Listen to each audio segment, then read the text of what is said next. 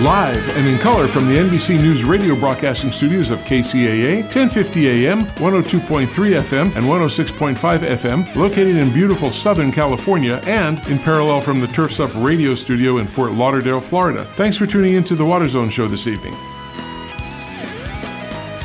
Well, and a pleasant, very pleasant good evening to all of our listeners. Welcome to the Water Zone radio show. I'm your host, Chris Davey. Today is Thursday, December 15th, getting close to the holidays. Hope everybody is catching at least a little bit of the holiday spirit. So just want to make an announcement for your guys' listening pleasure. We have a great guest on the second half here today, and we'll get to that in just a minute. And we're going to have a pretty shortened first half of the show because Rob Starr, unfortunately, is unable to be on the air with us today. It is with a very heavy heart that we send our very best wishes to Rob and his family, who unfortunately, very suddenly and very sadly, just lost a close family member. So, Rob, buddy, we're thinking of you. Rob, we hope to hear from you soon here on the other end of the mic. For those of you so inclined, please send your good thoughts his way. He's going to need them. Rob, we hope to see you back soon, buddy. All right. So last week, guys, was the Irrigation Association show and educational conference. It was in Las Vegas. It was a great show for sure. We were there, Rob and I. It was a very well-attended show, and I think partly because it was in Las Vegas. But I think that the Irrigation Association was pleased with the show in general.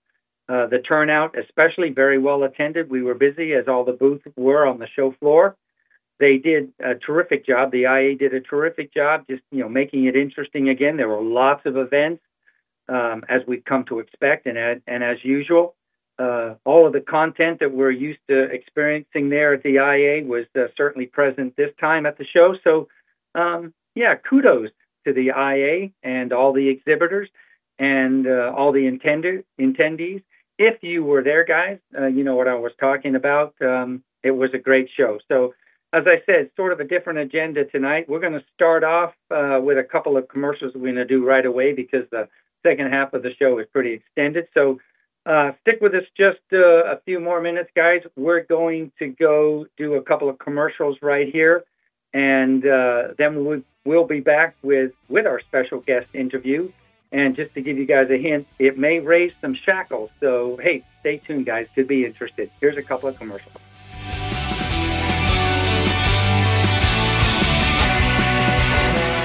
On board KCAA's Inland Talk Express. KCAA, Loma Linda, 1050 AM, the station that leaves no listener behind.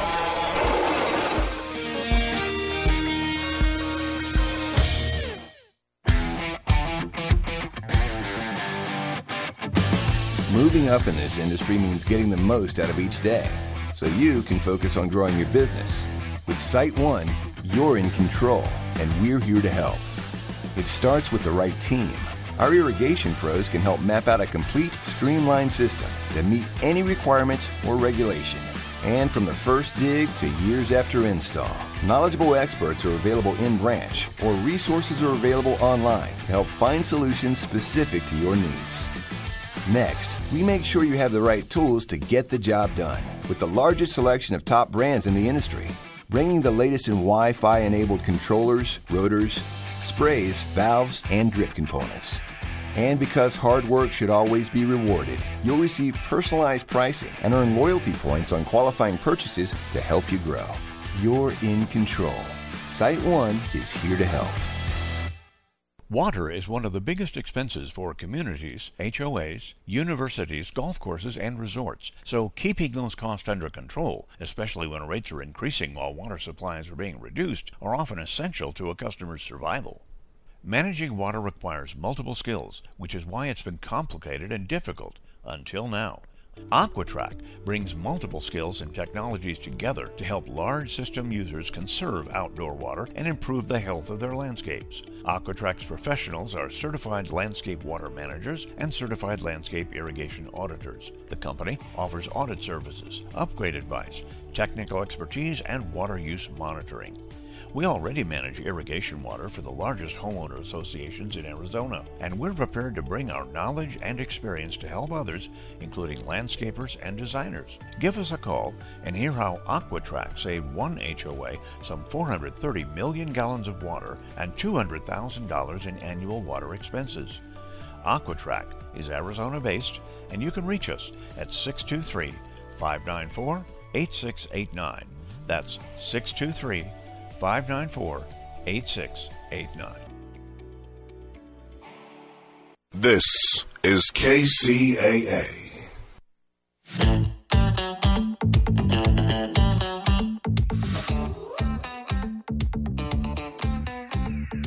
All right, everybody.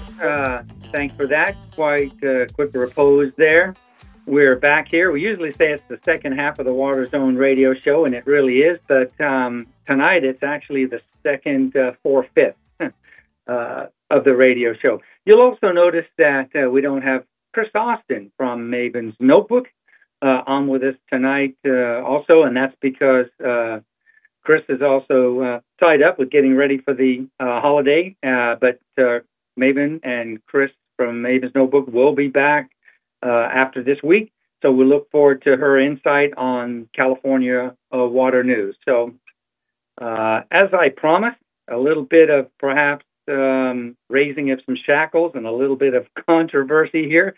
So our guest interview, which we're going to start here in just a minute or so, is something that was pre-recorded. We recorded it a few weeks back. The guest is Max Gomberg, who is the former head of the State Water Resources Control Board. And it's an interview that we did that's going to spark a little bit of controversy, I think, which is always good, right? As this interview, as you hear it, it relates to the way that the state of California is handling the growing problem of aridification or drought, as we know it. It was an interesting interview to do. It was fraught with some pretty tough questions, and I'll let you guys know it's edited a bit. So this is really just in the interest of looking at both sides of a coin, right? An alternative view, if you will. I'm really not prepared to say much more. I'd really like the interview to speak for itself. So I don't think we'll wait much longer. Let's listen to Max Gomberg and hear what he said. Again, Max is the former head of the State Water Resources Control Board. So let's listen to the interview. All right, we're here with our featured guest today on the Water Zone. We're a very, very special person that we were always wanting to get on, and now we did, and so we'll go at it. So his name is Max Gomberg, and he's formerly from the State Water Resource Board in California. And Max, welcome to the Water Zone. I appreciate you coming on today. Thanks for having me on. So one of the questions we always ask everybody who comes on, because it's interesting how everybody gets into the water business, water industry.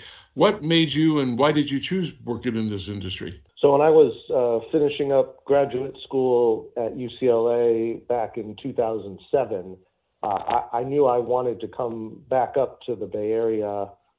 It's where I'm from. Friends and family were here. And in terms of getting into a state job, doing policy, there are not too many agencies that are based in the Bay Area. I knew I didn't want to work in Sacramento at that point in time. And so one that was particularly appealing was the Public Utilities Commission, based in San Francisco, with a broad regulatory portfolio. And I actually interviewed for two jobs there, a water analyst job and an energy analyst job. And after talking to staff and others, I decided to go with water. And I haven't looked back since. I haven't regretted that decision. There's a lot of exciting and dynamic stuff happening in energy. But I think the water field is actually more in need of creativity and dynamism than the energy sector. And so I've had a really great experience over the past 15 years being involved in all aspects of water policy for the state.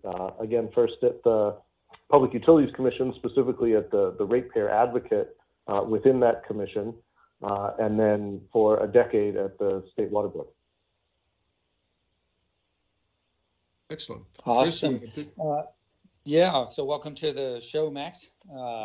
This is Chris. So you spent some time California Water, State Water Resources Control Board, right? And during what years was that? Kind of what time period was that? Back in the mid-teens, or where were we? So I started with the State Water Resources Control Board at the beginning of 2012 and was there through the summer of this year. So. All right. So you were first in place and first in time, I guess, with the two droughts, the one that started in 2015, which was really the modulus for starting the Water Zone radio program back in 2015. We've been 7 years on the air with this with this show. Let me see if I can ask you a question. If you can kind of tie your look and your view about climate change, if you will, and its effect or its contribution to the drought situation back in the mid-teens and the one that we're seeing today. We love to get comments from our guests about climate change in general. So what can you tell our listeners? So when I was hired at the State Water Board, I was actually the first ever staff person hired to work on climate change for the board. The passage of AB 32, which is the state's landmark climate law back in 2006, greatly expanded the role of the state's Air Resources Board.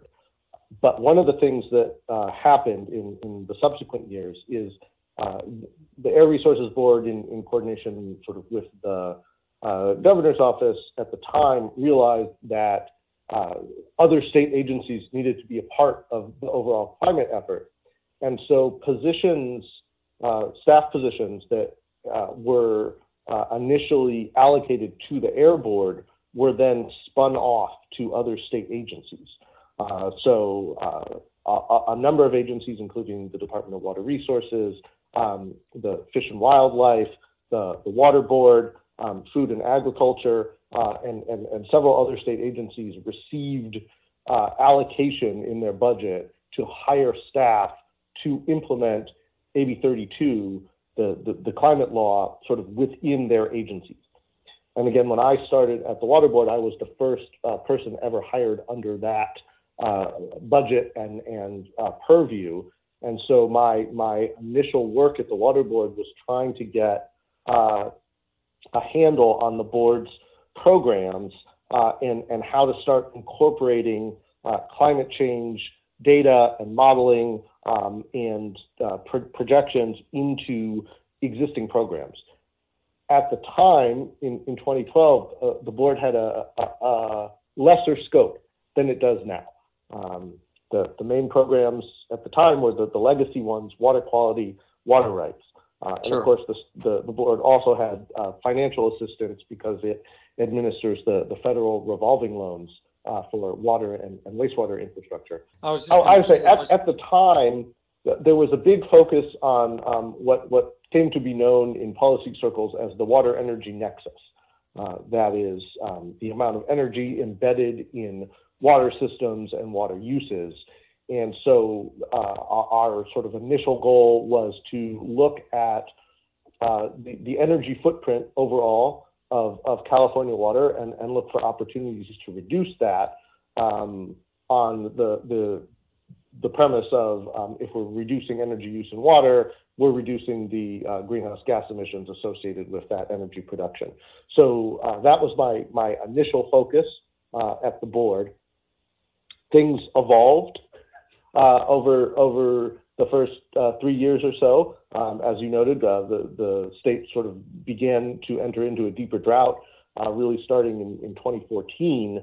And at that point, I was asked to lead the drought response efforts, particularly for the urban sector. Was the state's kind of slowness to respond or the slowness to act, was that starting to settle in right then about that time, 2014, 2015? I mean, it sounds like from your comments and the chuckle that's part of your response there, it sounds like you began to feel that about that time. Yeah, I think at that time there was a desire to come up with plans to address climate change. And again, in the energy sector, there's been a lot more policy movement. Even at that time, there were already efforts to lock in, for example, renewable energy production goals and sort of move the energy transformation, decarbonization along through both policies passed by the legislature and then through state regulatory agency actions, so the Air Board, the Public Utilities Commission, the Energy Commission. And there was definitely desire, I would say, within the administration of former Governor Brown to do more. There was also a sort of default to what I would call a lot of planning and assessment work, which has been a hallmark, I think, not just in California, but globally in many governments over the past couple decades of, well, let's gather more data, let's plan, let's run models and scenarios, let's do assessment after assessment as a way of avoiding having the hard discussions and the politically difficult decisions about how to actually respond to things like ongoing more severe droughts and acidification, extreme weather, sea level rise, right, expanding forest fires, all extreme heat, all of these climate impacts that are accelerating in real time. So there was a bit of frustration there, and that's when I sort of really began to understand the depth, if you will, of sort of the structural rules that have been in place for how to manage water in the state, and how difficult it would be to untangle those. Do you think, Max, there was a general sense, or lack of a sense, right? Maybe in the agency back then, as to an understanding of just how big these challenges were? I mean, was it sort of kind of everybody tiptoeing around it, sort of a thing, or did you see people getting engaged? It was mixed. Certainly, within the Water Board at the time, there were people who I think did have the foresight and wanted to take on more, and there were people who didn't. One of the challenges I faced internally was, and I don't think this was unique to my experience, but one of the challenges was people on staff in particular saying, well, climate change, that's your thing. That's your program. We do something else over here. You want us to do something different? You do that. We're busy. Yeah. And, it took a lot of work, a lot of time to sort of get people to a point, particularly people in leadership, to understand climate change isn't a program, right? It's not, oh, we do water rights and we do groundwater management and we do climate change. That's not how climate change works.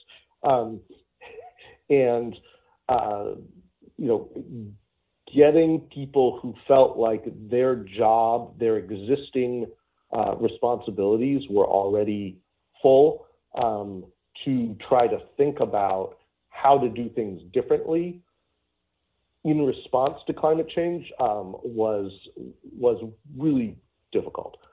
Yeah.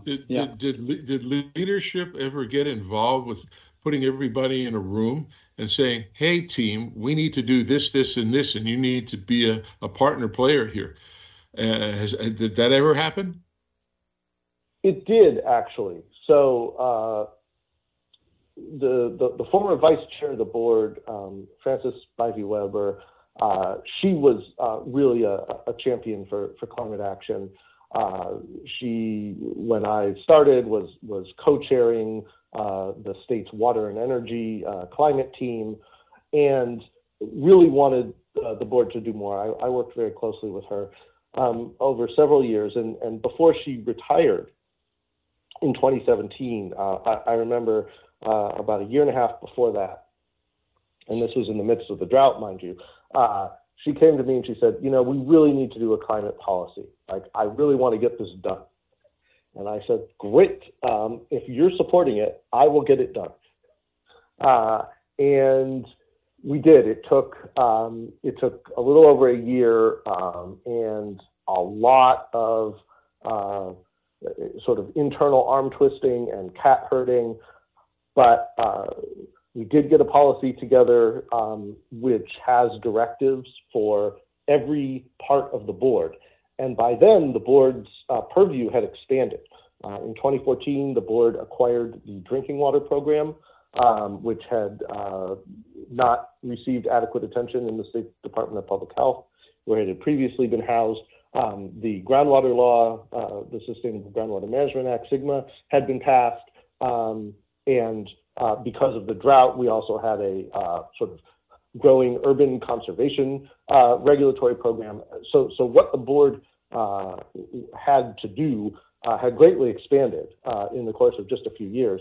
And so, what I did, I had a team of staff and attorneys assigned to me to help get this thing done. And we went around to every division, including the board's enforcement division and its sort of administrative divisions. We said, all right, the board in this policy is going to require things of you. So let's talk about what those should be. We did that for all of the state board divisions, and we also had very substantive conversations with all 9 of the regional water quality control boards to see what they would be willing to agree to do as well. And I'm proud of the fact that we did get a policy adopted in 2017, and it has guided some of the board's work. The reality, however, is that when it comes to the most politically contentious aspects of water management, the water rights system, how groundwater is being managed, and sort of the rules around when and where enforcement under sort of these long-standing doctrines of public trust and waste and unreasonable use actually, where those actually get used, if you will. The fact that climate change is making things worse definitely puts more strain on those conversations. It hasn't changed the fundamental power dynamics at play. And that's been the course of sort of growing frustration for me that really intensified once the Newsom administration came in. Yeah, it's very frustrating to work under those circumstances in any job, Max, for sure. And of course, it eventually led, as you said earlier this year, to your departure. And Rob, I know you want to move forward and ask some questions, but maybe just one more piece of insight, Max. Any insight as to how you see things at the state level, the agency level now since you've left, or is it kind of business as usual still? It's still business as usual. I try to keep the cynicism at bay most days, but I think, unfortunately, we're in a situation, and we're seeing this play out, not just sort of in California proper, but also with the Colorado River crisis across all of the Southwest, where it's essentially going to take a crisis of immense proportions before anyone is going to move in a way that creates a little bit more resilience in the system. I participated on some of the committee meetings about SGMA and AB 1888 about the water smart controllers and such. And, that passed in 2012. They said it was going to be mandated throughout California. And a lot of the irrigation, or most of the irrigation companies, had to jump through hoops to get product ready and approved by EPA to do that. But yet, I saw no enforcement of that. And then the same thing with SGMA. One of the questions I asked with that, okay, so you're going to have regulations for people for new buildings and new houses and things of that sort. But what happens in 2 years afterwards when somebody wants to sell their home? Do they go back and have to retest or recertify their irrigation system and things of that sort? Never could get straight answers from any of that. And that was kind of tough to deal with.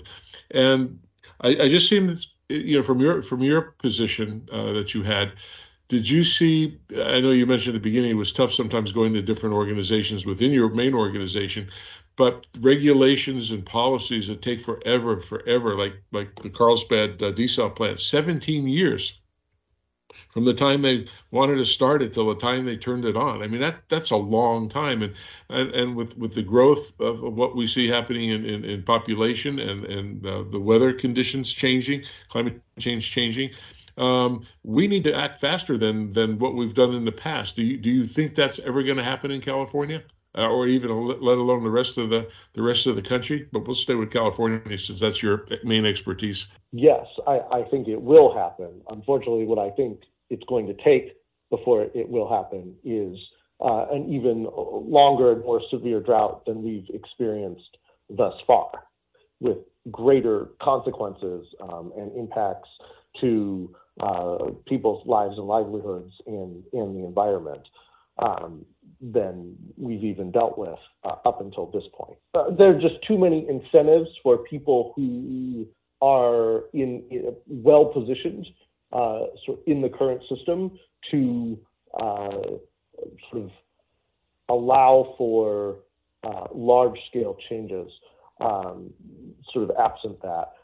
But let me go back to a point you raised about timelines and enforcement. So yes, I think sort of regulatory development timelines need to be expedited. I think part of the solution to that, if you will, is really just a resources issue.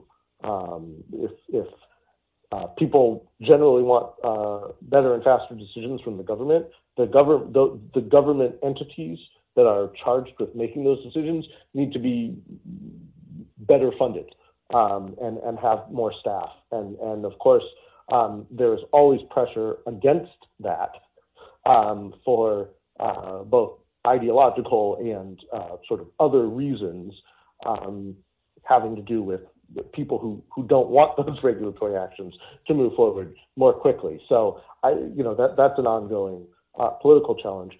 But I also want to draw an analogy when it comes to sort of enforcement of regulations or rules. We've seen in the past several years the consequences of infrastructure that wasn't maintained. Most notably, the near failure of the spillway at the Oroville Dam several years back, but also increasing subsidence and impacts to sort of physical infrastructure in the valley due to overpumping of groundwater. And essentially, right, as a society, as a species, right, we like to build things. That's fun. It's exciting. Maintaining those things after they're built, less fun, less exciting, and often sort of under-resourced. And that's a real that's a real problem in society. And I think that there is an analogy to the regulatory space as well, which is we like to pass rules, generally speaking, whether that's laws or regulations, creating the accountability to ensure those rules are actually being followed by institutions. Again, less fun, less exciting, often severely under-resourced. In fact, you may have seen an article that just was published yesterday, I believe, in the Sacramento Bee regarding how little enforcement the Water Board has done of the existing water rights system, with a specific reference to sort of what's going on up in far northern California. And it points out that the board's enforcement power and its staffing are far below what they really need to be to make those rules meaningful.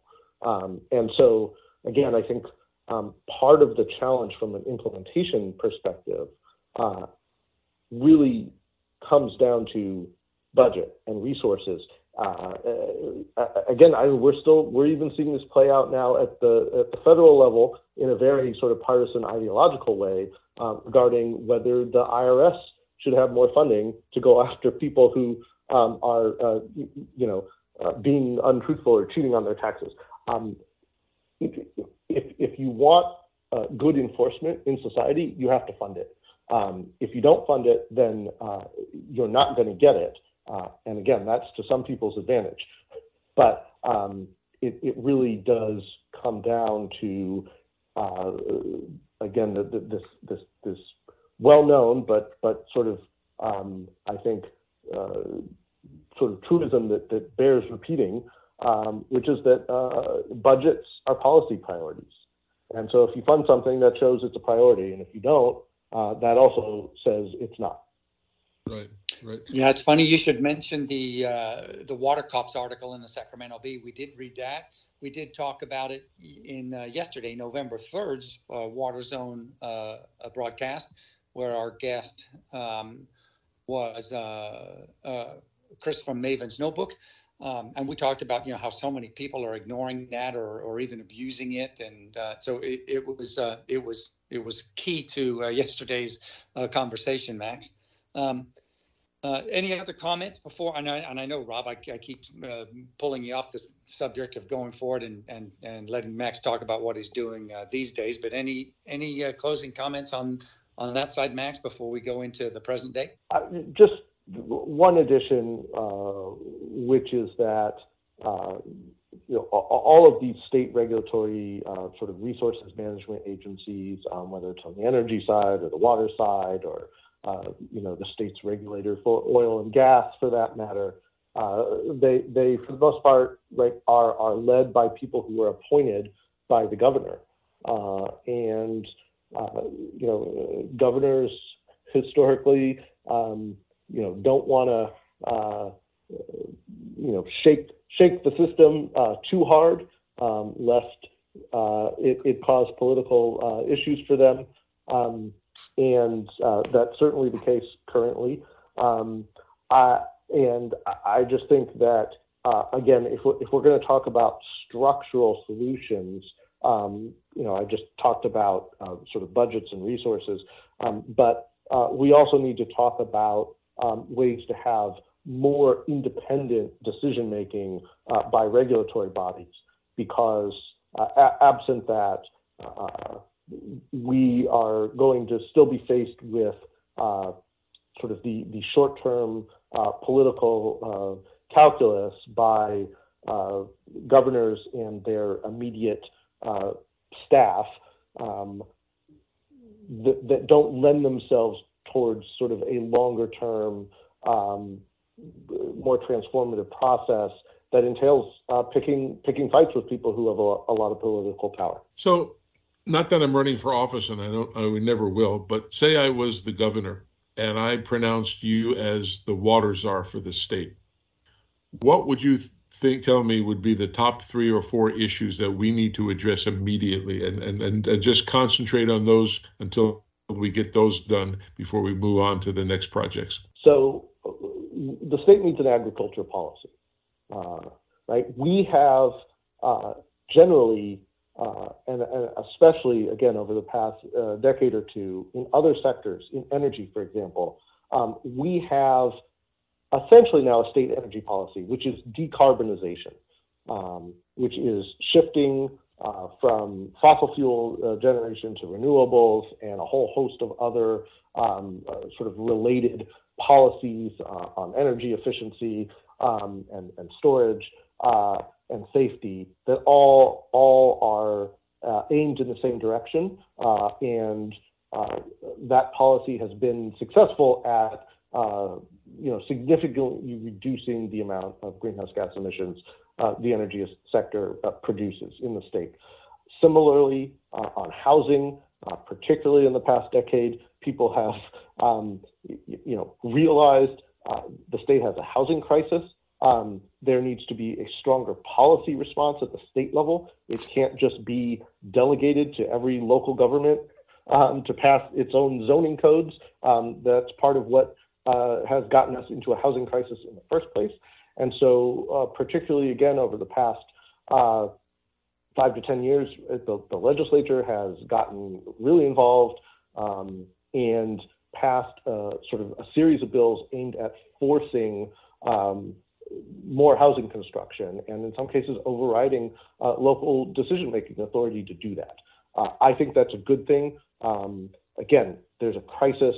Everyone is aware of it, and yet, sort of ending it has proven very difficult politically because a lot of people have been against greater state intervention. That's starting to change.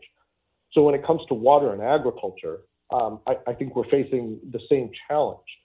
That is, we have had a history of leaving decisions at the local or regional level, allowing sort of existing power players to continue what they have been doing. We now have a crisis. We have a crisis because our ecosystems are dying, because people who rely on groundwater can't get it. It's contaminated. And we have a crisis because sort of the big conveyance infrastructure from north to south in California and from the Colorado River to California, all those sources are in decline. And yet we have no actual policy direction on what to do about it. Case in point, right, the Newsom administration, when they first came in, I think released a list of roughly 150 actions they said constituted a water policy. They finally narrowed that down a bit in the document they released back in August, but it still essentially comes out as an all-of-the-above strategy. We'll just do all the things and be okay and replace the water we're losing to acidification. That's not an actual strategy. An actual strategy requires prioritization. And if I had the power of the pen, as it were, I would prioritize water for core agricultural production. That is for sort of fruits, vegetables, grains that are core to diets and food security. Here, prioritize water, of course, for sort of human domestic use, and prioritize water for the environment. And if we did that, yes, people farming alfalfa would take a hit. People farming almonds for export would take a hit. I think that's necessary to avoid further shocks, price shocks in agricultural markets, further just terrible impacts to the environment, to people reliant on wells that are already happening and will only sort of happen more if we don't change things around. So number one is we need an agricultural policy. It needs to be set at the state level. And while I don't think that the state should go as far as dictating what crops specifically can be grown in what areas, I do think that there needs to be a general regional goal-setting approach of saying, this region has sort of the farmland in this region should be used for these core crops, and so certain other crops, whether it's grapes or nuts or alfalfa, are going to be excluded. I think we need to do that. I know that will sound heavy-handed to some. I think it is imperative. So that's number one.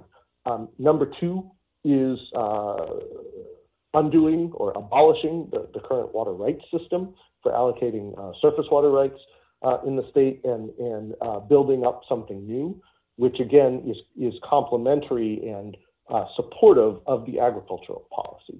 The water rights system in the state, as has been well documented, is a poster child for ongoing structural racism, sort of privying people whose water and land claims predate the 1914 creation of the Water Commission, land and water that was often stolen from Native peoples violently.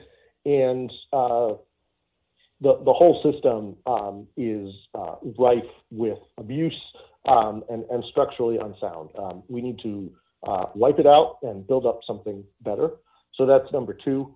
And number three is we've got to get a better handle on groundwater. The law that was passed in 2014, like all laws, represented a lot of political compromise, but it's well understood, including by the law's own authors, specifically former State Senator Fran Pavley, that it just didn't go far enough, that this 20-plus year implementation timeframe is not up to the task of these increasing climate impacts, and that there are too many chances for local groundwater agencies to delay, and we need quicker and more aggressive sort of state control over groundwater as well. So I think sort of those three work in tandem, and I guess the other part that sort of underscores all of this is we really need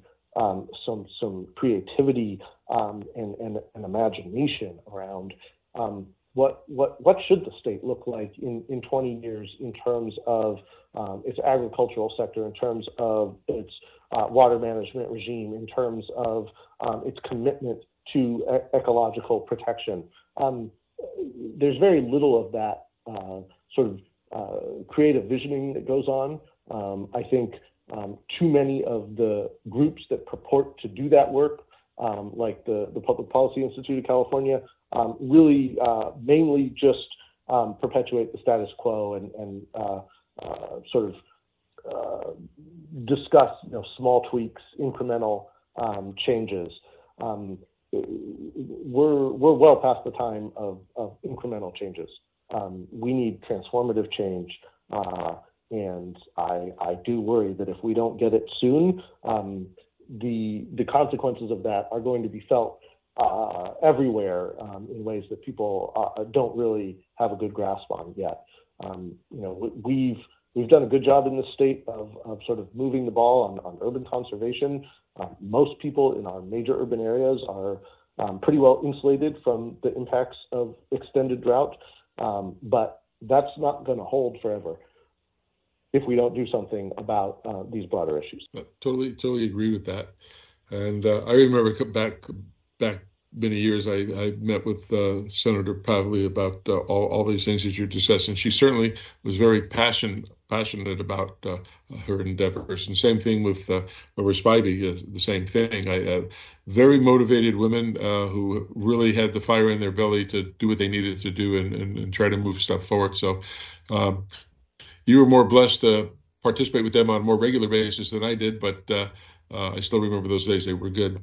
Well, Chris, any follow-up questions that we want to do? No, I thought, Max, what a terrific synopsis and roundup of the state circumstances and the challenges that it faces. Maybe for our listeners, if they want to know, what you're in your current role, what's it, kind of what are you doing right now in your current role, and how does it relate to all the things you've just told us? Certainly.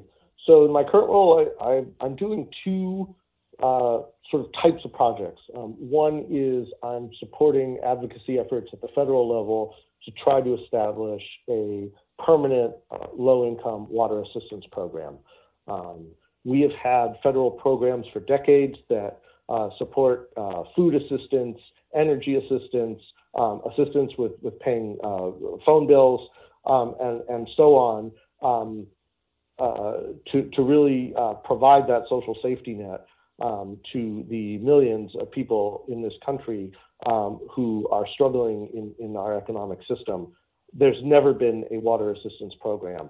And thankfully, during the pandemic, Congress did pass a short-term program to help people relieve some of their water debt that people had accumulated because they lost jobs, had health issues during the pandemic, and were unable to pay their water bill, along with all the other basic bills that people have to pay on a regular basis: energy, housing, food, and so there's a group of advocacy organizations organized as the Water Equity and Climate Resilience Caucus, really pushing for that level of federal investment in a permanent federal assistance program. I'm helping with that, and I'm really energized by that work. At the state level, I have been working with the California Water Impact Network, which is a collection of environmental organizations dedicated to protecting the environment, our rivers and streams, and sort of looking at ways to ensure that there is a strong set of policy approaches to our water and climate crises in the state, beyond court remedies, which have their place, but are not going to create the comprehensive changes and transformation we need. Excellent. Well, Max, I'm very, very thrilled that you took the time out of your busy schedule to come talk, and I'm glad you're pushing and have a passion to do what you're doing, and it needs to be done. One thing, last question I have for you is are you doing anything, or do you see any movement on getting the water in Central California and some other places cleaned up so people have a way of having clean water to drink? Well, I mean, there are some efforts underway to do that. It often is a resource problem. I think really there's two parts to it. One is to try to prevent additional pollution of those sources, whether it's from the sort of class of chemicals known as PFAS or PFOA, or additional nitrates from over use of fertilizers in agriculture. And then, of course, there's the cleanup of what's there now. And that, in part, is about resourcing enforcement to make polluters pay. And in part, it's about long-term funding. We have, again, at the federal level, some long-term funding programs that were set up to focus on cleaning up the most polluted sites. That's what the federal Super Fund program, as it's known, does. We also have a nuclear decommissioning trust, which has money for nuclear waste management.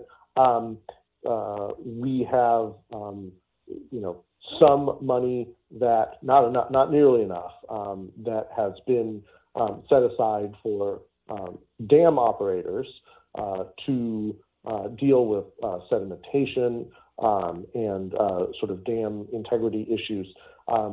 I think we need a fund to draw on more broadly for contamination of water sources.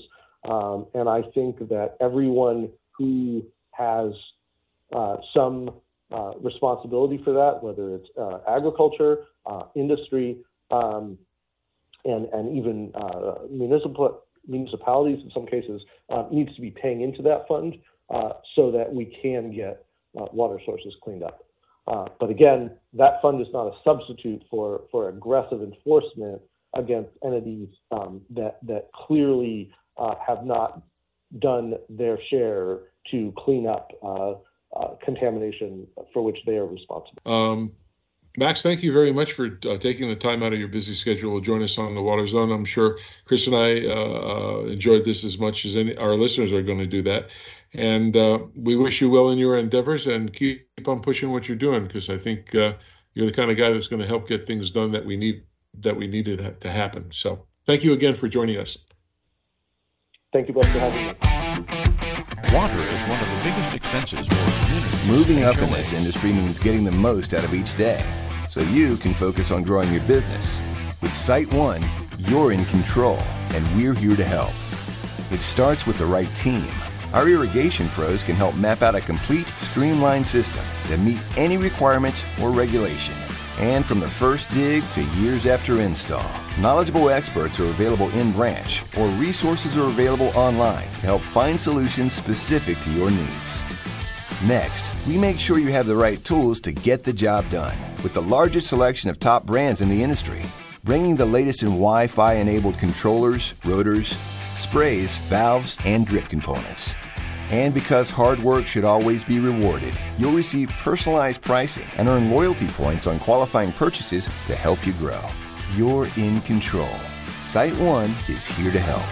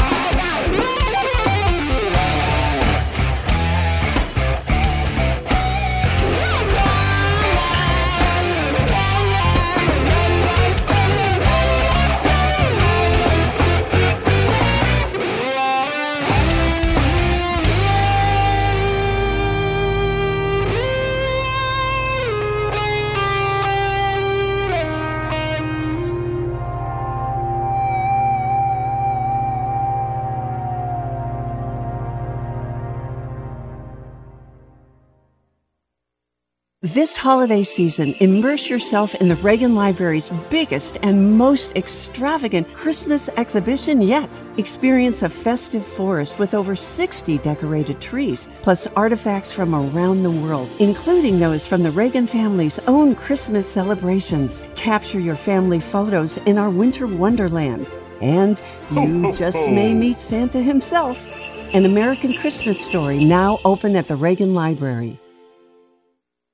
KCAA Loma Linda.